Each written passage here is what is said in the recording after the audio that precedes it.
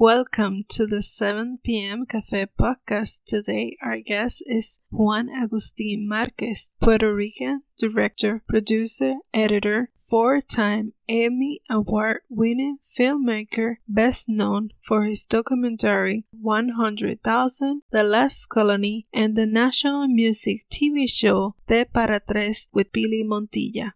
Go grab your coffee, your tea, your favorite drink, and listen.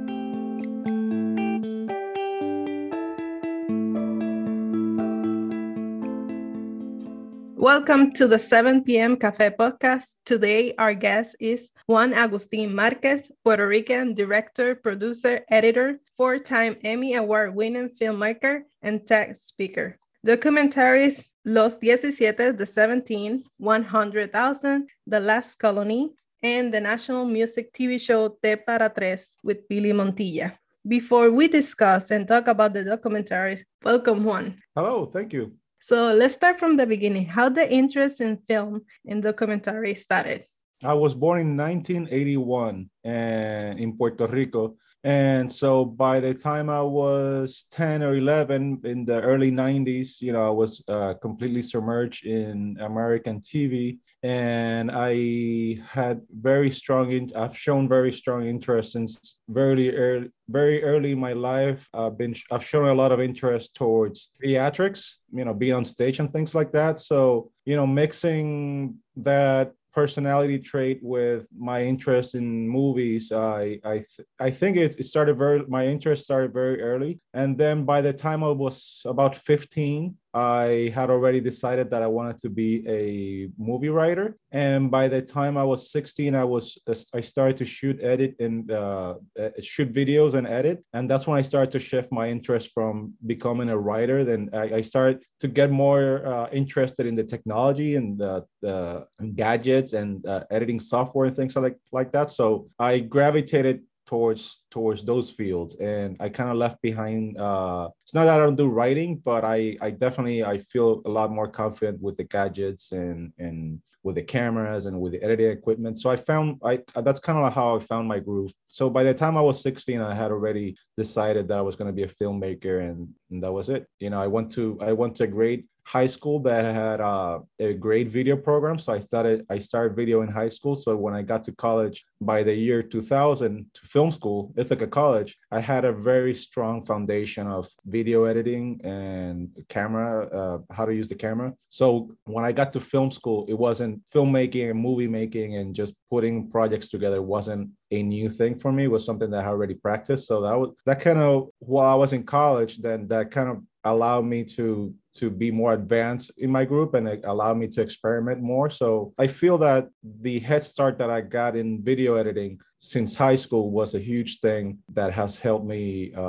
to this day. Most people start editing, when they're in college or around that time, back in the 2000s when that technology was very limited. Now we can all edit in our phones, so it's not even a big deal. But back in the early 2000s, most people had to wait until college to get to a camera. So I had the privilege of having that experience before that in my life, and that gave me a great edge. So that's how I started. I guess, that's college and high school. And then I went to Puerto Rico 2004, and I did a project called Operación Éxito, and I produced that. And it was also a TV special. And then I had my own company with two business partners that we produce videos for Puerto Rico's tourist attractions called itour.com. And then after that, I did the documentary 100,000. And then, so that's kind of how it all went. Let's talk a little bit more about that experience, because you went from Puerto Rico to New York to go to school. Was it an easy transition?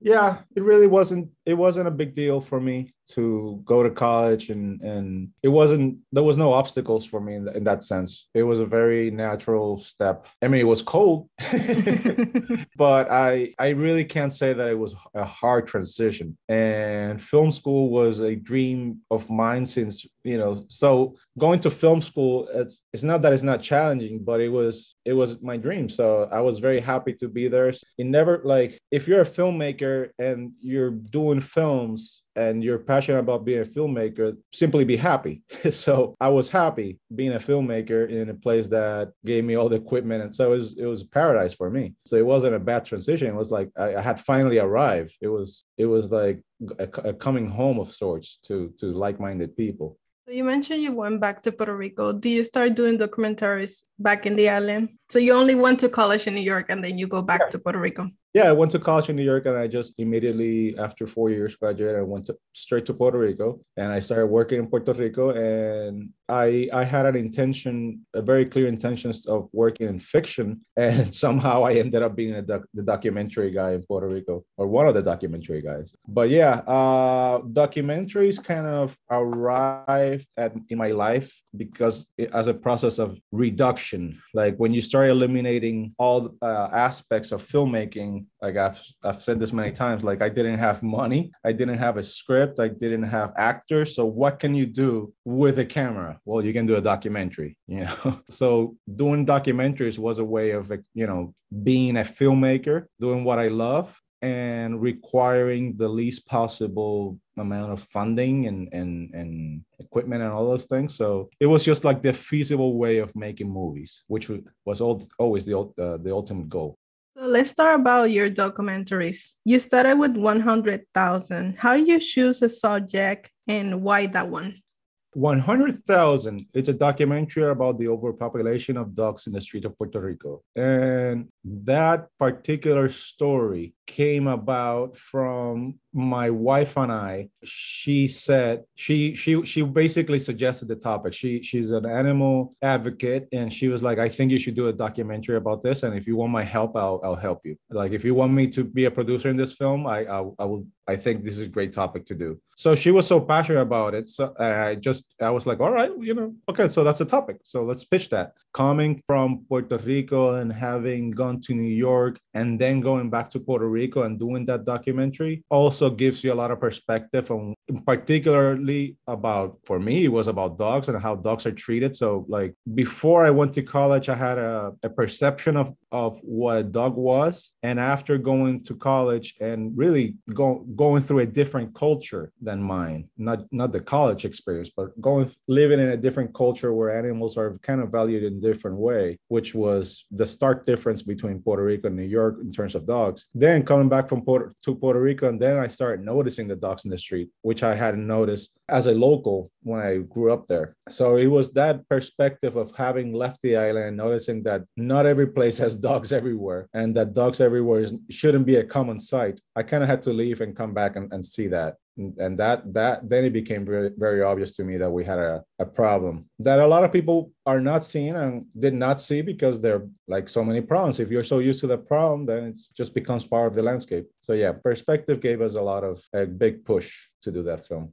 I saw yesterday the documentary, and it made me think of that. Like I live in New York, and people here treat their dogs as like another member of the family. Like they even treat better the dog if a guest comes in and you don't like the dog, you're the one intruding the place. And it's not like the same in Puerto Rico. Like even, it's so different. Like I remember seeing the documentary and like here they buy food for the dog. In Puerto Rico, we give the leftovers for the dogs. There's so like small difference that we don't see because we live there, that once you leave, then you notice those difference in culture. It is. I mean, and that's the beauty of traveling. That's really what you learn from traveling is you see what has become normal in some countries, and for the better, for worse, you could then bring those lessons back to your country and hopefully make it for the better. Was that the first documentary where you win the Emmy? Yes, 100,000 was my first Emmy-winning documentary. It was my first feature documentary.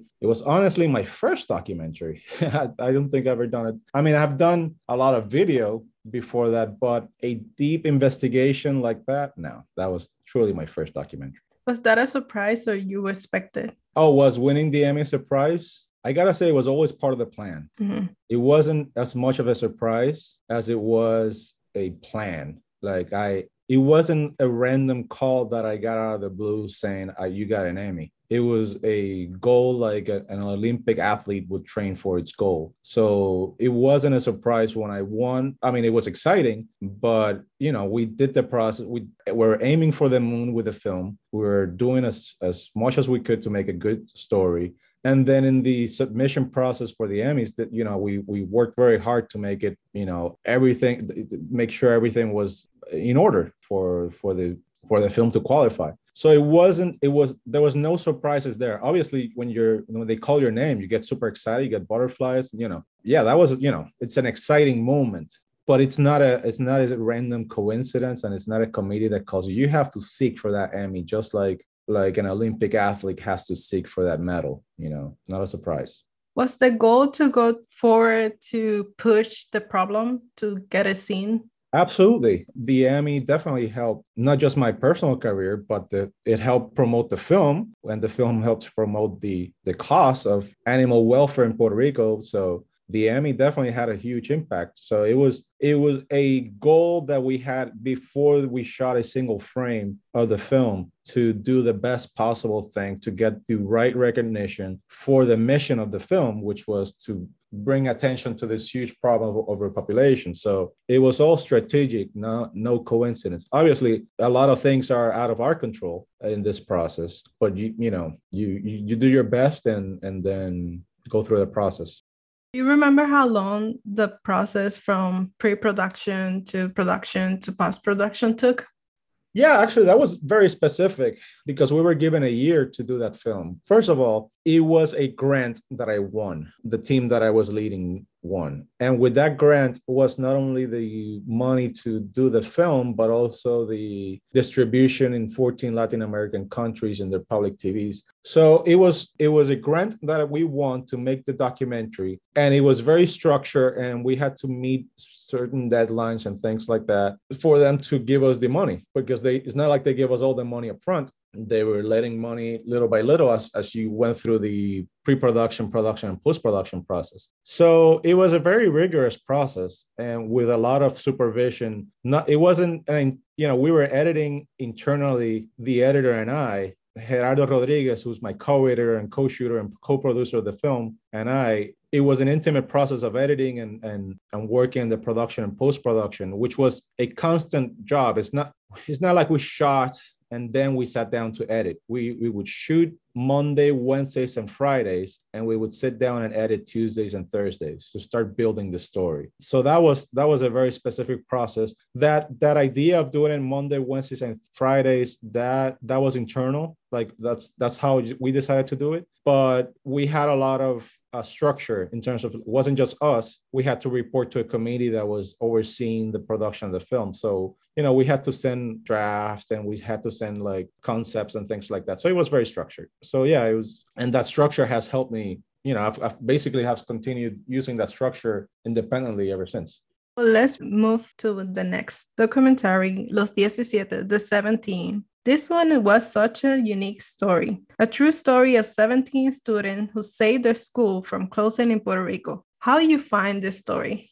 This story is not really my story. This particular documentary, although I am a co-director in the film, this is probably the least personal film of mine, because I was a very specifically hired gun to come in and shoot this film. So this is a Noel Quiñones film, a Noel Quiñones production. And it's his story. He had the vision. He had the insight. He just couldn't shoot it himself. So he sent me there to shoot it. And he's like, this is what I need you to do. I need you to capture the story, but do it your way. So that's, Los 17, my second Emmy winning documentary. It's a work that I'm proud of, but it's probably it's the least personal work that I've done, because it didn't really originate from me. I was a very specifically hired gun. Okay, let's move to the next documentary. Third documentary, The Last Colony, is such an interesting documentary. I think from all the work that I've seen from you, it's one of my favorites. because you tackle such a big issue of the status. But I don't know if was your intention, but I don't feel like you impose your opinion of what the status should be, but you let the people decide from themselves. How do you choose this big topic and shoot it that way? Well, I'm so happy you asked that question. That was such a central question in the pre-production, because that was the only way I see that I could do the film. And that was the biggest point of suspicion of people when I went asking for money for financing. Some of the people that I asked money to finance the film were suspicious that I could really pull off a neutral tone documentary and not impose. And the real answer to that is that it was definitely intentional, and we were very extremely careful in every single word that we choose in the documentary. But it also comes from a place of ignorance on my part. And I don't mean like I didn't know what I was doing. I mean, I was genuinely curious to relearn everything that I knew about the status. So I put my mind in a place of ignorance of like, I'm putting myself while I was doing the interviews I literally told my subjects, I don't think of me as a Puerto Rican. Think of me as a 15-year-old boy in Minnesota who has never heard anything from Puerto Rico. I just so everybody that's answering questions on camera, you don't know that as the audience, but they know that. That's what I'm asking them. I asked them, explain it to me like you were explaining it to a friend of your children, not as like you're trying to convince me to be a PNP, or like try to convince me as you're somebody from not Puerto Rican. You have no stake in this. You're not trying to convince me, or you're not trying, like, you have to explain it to me in a way that I could understand it from a non-Puerto Rican perspective. And that was just going through that motion that yield that result, which I think personally it was balanced. I've been accused of some people, a lot of people like you, I agree with you that it was balanced and that I didn't really take a particular side. Other people say, oh, it was obviously skewed for independence. It was obviously skewed for statehood. And it's usually people that are from opposite sides. I've heard statehooders say it's like I give independentistas too much of a shot, and I've heard the opposite. So, I mean, whether it's balanced or not, I think I did a good job on that. And I think a lot of people think that. But it's not 100% consensus on that. I do appreciate the fact that you pointed out, because I lost a few hairs trying to make that very balanced. Yeah, I think the comments that you get, it just represents exactly what the documented shows. Even in YouTube, if you go and read the comments, like you can see it. It's the same thing. It's like, it's a reflection or a reflection, which is so funny. Yeah. It's like, I mean, it was funny even to see the film with a live audience, because when we did the premiere, like you could hear the factions, the Puerto Rican, like people would, like, you could hear independentistas clap after their guy talked, and then you can hear the statehooders clap when their guy talked, and you can hear the boos when like the opposite party talk. So it was a funny thing to witness how, like, I remember after a particular segment in the film, hearing somebody in the audience just like, oh, finally that guy shut up. Like, because it wasn't like, it was a guy that was from the opposite party. So he was just Puerto Ricans that know the story and know the faces come in with a very charged emotional baggage into the film. Like, they already like some of the characters and already hate some of the characters, and they're not even they're not coming with an open mind. But that's, we expect, like, we were counting on people like that to watch the film too. Like, this is a film for them as much as it was for people that didn't know anything about the topic. So yeah, that was kind of like my first audience. Like, we need people that are passionate about the status issue, which I know, and that, like, a lot of Puerto Ricans are. It's our favorite topic, I guess.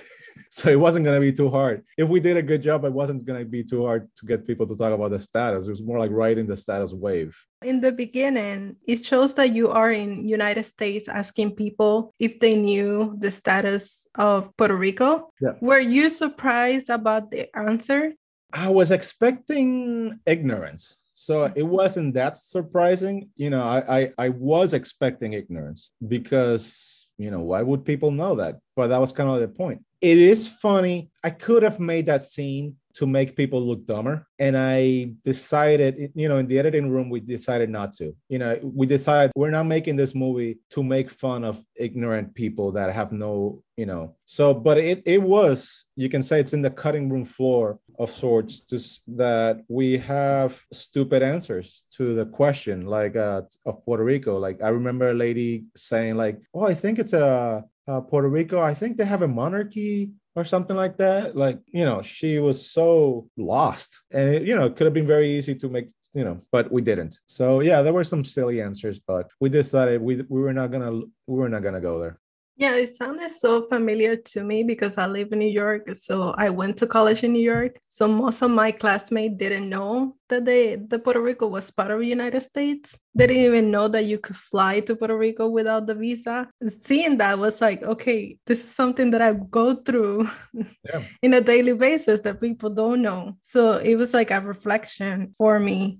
But I'm so happy to hear that, because that's precisely, I made this film for you, for me, but for you too. I made it for Puerto Ricans that are right on that. They're not 100% on the island, and they have one foot on the island, one foot off the island, like so many of us. So I made that film for people like you that have had to answer this question so many times. And hopefully at some point you could be like, just shut up and watch this film.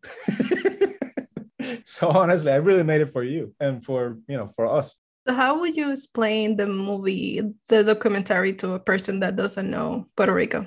I would say it's a documentary about Puerto Rico's most talked about topic that barely ever is understood outside of Puerto Rico. It's a documentary that presents the options of Puerto Rico faces to move towards decolonization and the obstacles that it has faced. And I call it a multi-layered conversation because we try to include as many voices as we can to present the complexity of the topic, the vast complexity. And we made it in English as a conversation to explain to a third party. This is a movie to explain to the exterior. It's not a movie by Puerto Ricans for Puerto Ricans. It's a movie by Puerto Ricans to explain not just to an American audience, but really to a worldwide audience what our situation is. Obviously, it's in English, it's not in Mandarin, but it is made for the world to understand us, as opposed to a local movie for us to know us better. It really was meant to, that's why it's in English. And I say it in the movie because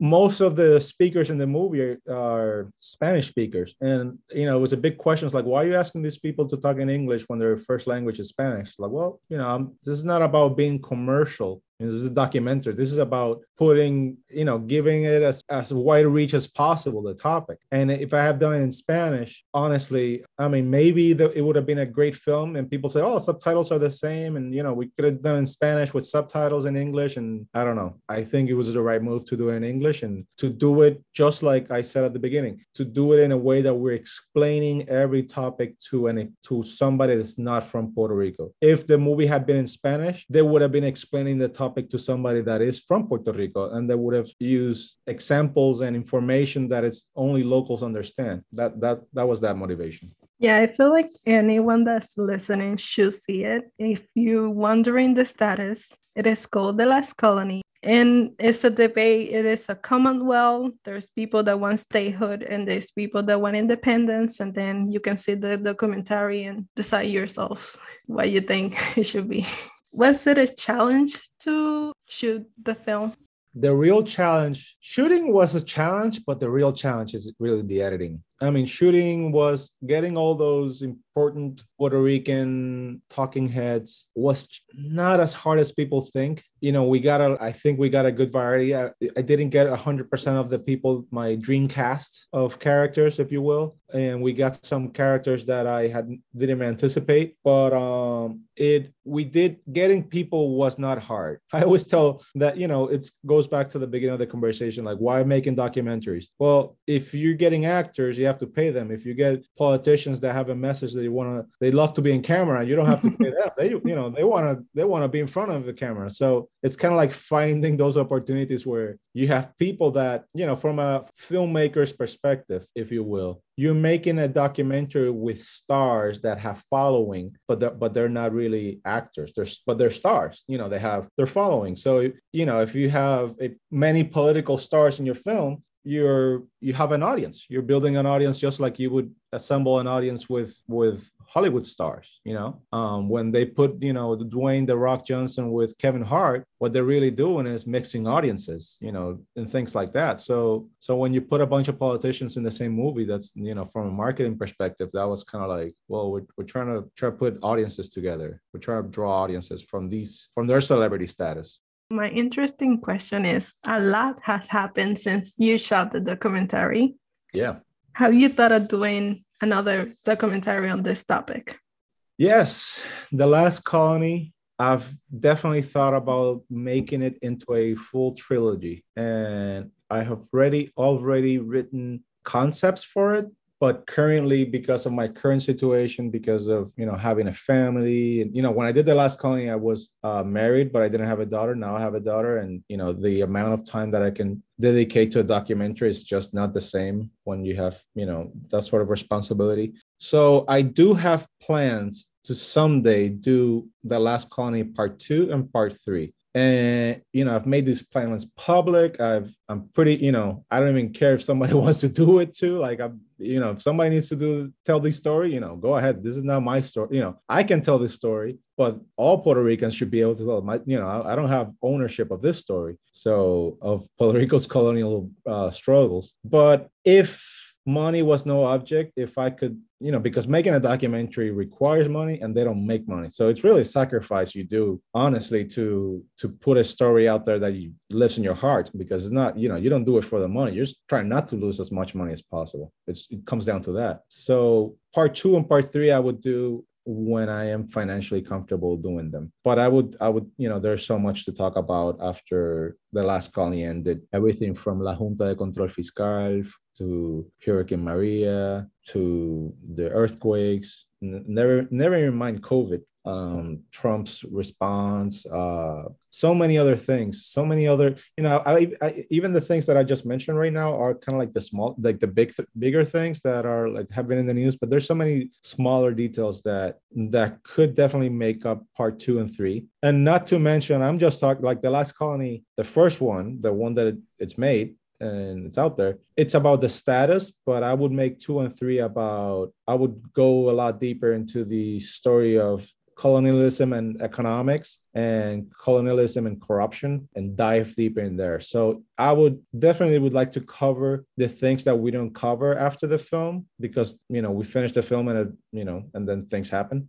But there's also, I would like to cover those events after 2012, but there's also historical events from different perspectives. Like I said, corruption, the history of corruption in Puerto Rico that needs to be explored, needs to be presented chronologically. The history of corruption in Puerto Rico it's so rich and so mind-blowing that it's, I think I would end it in Part 3 with corruption. Yeah, definitely. When I finished seeing The Last Colony, I was like, you need to do summer 2019. What happened with Ricardo Rosselló?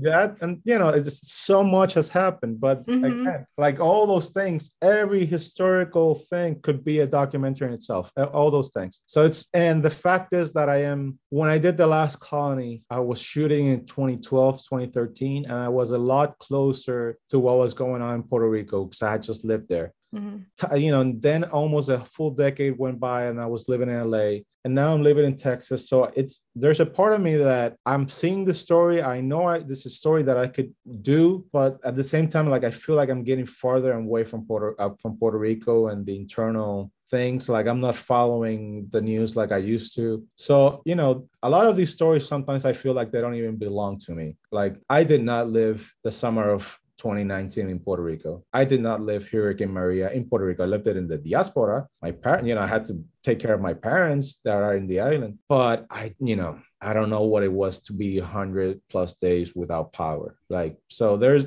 I think some of those stories belong to the people there to tell them themselves. So that's, my perspective was from the diaspora and like the hopelessness of not being able to do anything.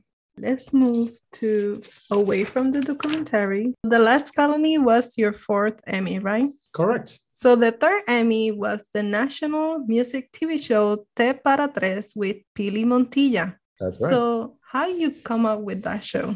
Pili Montilla came up with that show along with a friend in common, Roberto de Jesus. They had already shot some, I wouldn't say a full pilot, but they had shot some interviews, and they were looking for an editor, put them together. And I stepped in as the editor of the first pilot. And as we were working on editing and re-editing, it became very obvious that Pili and I were working very well together and that I could also shoot. So I started pitching more ideas about, how to move forward with the project, specific production ideas. But that's Pili, the idea for the TV show created by Pili Montilla, 100%. And she brought it to me and we developed the show together for sure, but she created it. She's Pili, I think she's a friend in common, right? Yes. Pili. So she's a star in her own right, and she shines brightly, and she's very easy to work with. And it was very cool for me to be like, yeah, let's do a music show. Like, you want to do music? Yeah, I can do I just did documentaries. Like, I remember thinking like the first time we shot together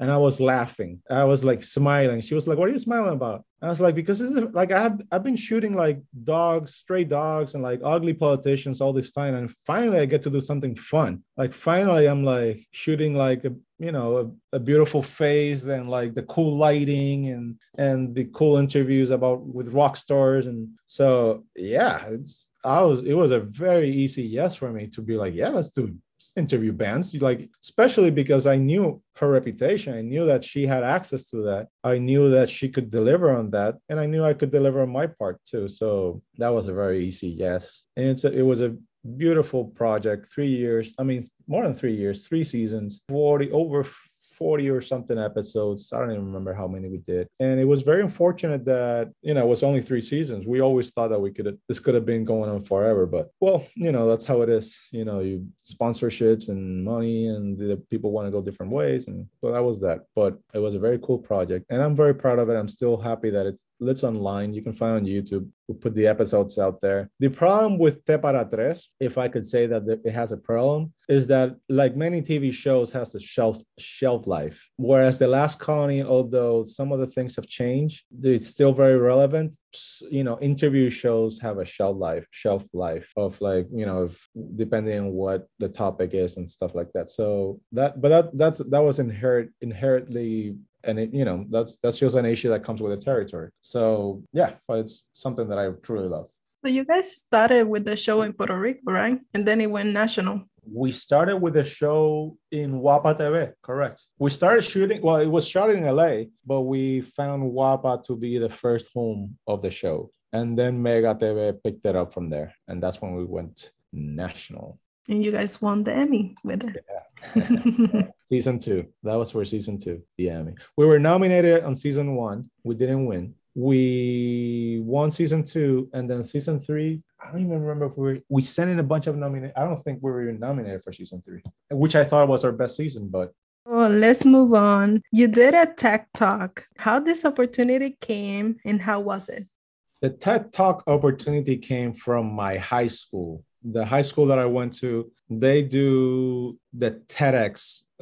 Basically to do a TED Talk, some organizations, nonprofits, etc., they request the TED Talk license, and then it's kind of like a package. Like, I don't know how TED Talk works. It's a vast world of complexities, but the whole point is that people can host independent TED Talks as long as they meet the standards of TED Talk. So I was invited by my high school to do a TED Talk because they have gotten the license. So I prepared for it, honestly, like for 3 straight months of writing and just working on that presentation. And I didn't take any jobs. You don't get paid for it. So and I happy to do it. I was like, I jumped on the opportunity, but it's not like an improv that I just like start spitting ideas out of the blue. I worked really hard on every word that I said, every single word, every pause, the videos that I chose, everything was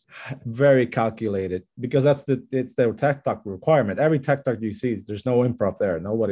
Everything has to be done right. So that was a long process of practice, not just writing and then saying it out loud, and then coming up with like, no, this is not like, do I want to say this? And it's like, what's better? Like, so it was just a process. It's a long process. I'm very happy that it exists out there. If I'm asked to do another talk, I'll probably say yes. But at the same time, it's like, it's a grueling process. It's like, I don't know if I can, sit down and write all that stuff.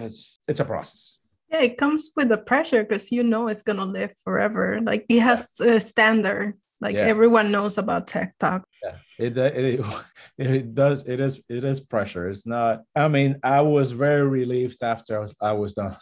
I could breathe again. Like I was very not nervous, but tense. I was like everything and I was happy how it went. But yeah, I was very relieved when I was done.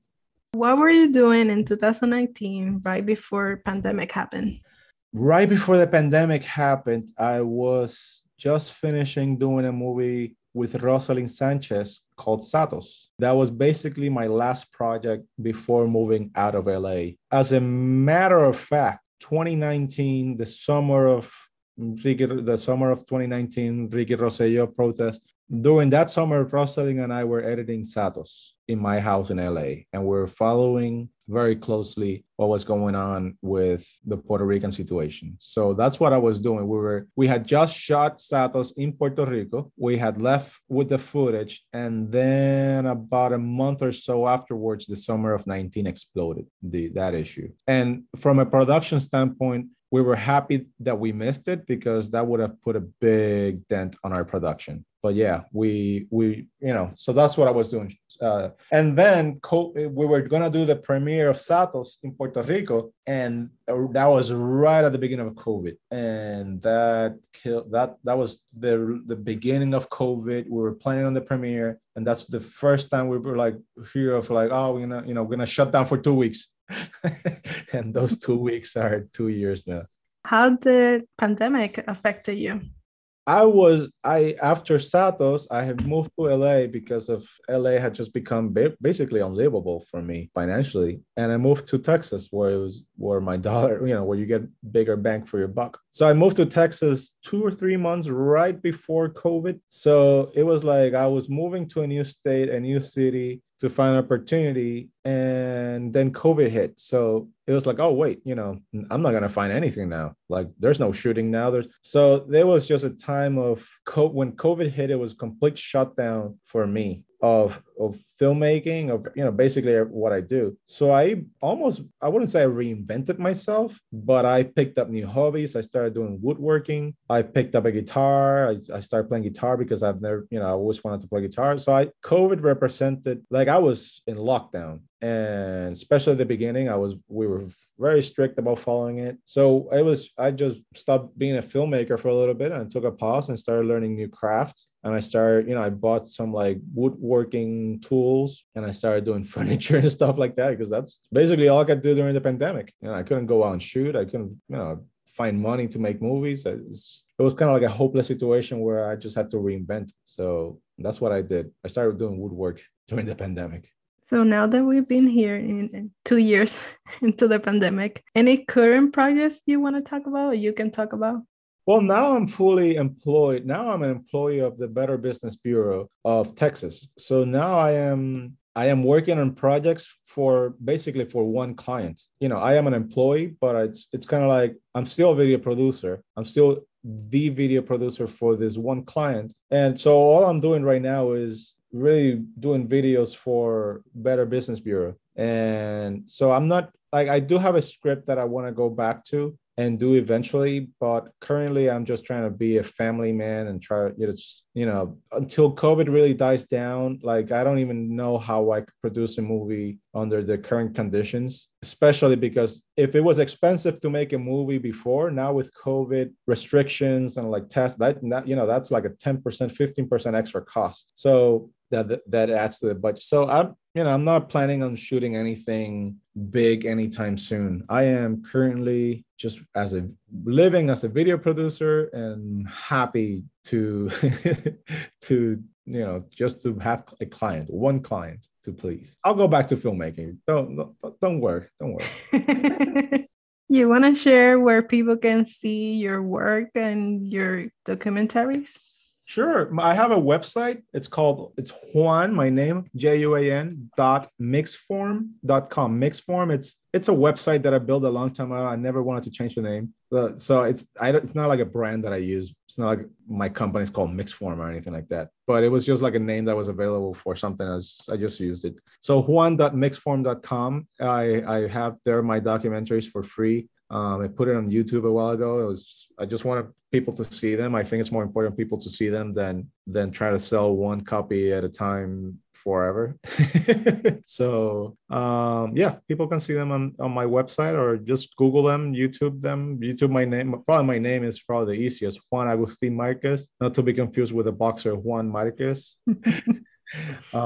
There you can find my stuff. Thank you so much, Juan, for your time. Yeah, my pleasure.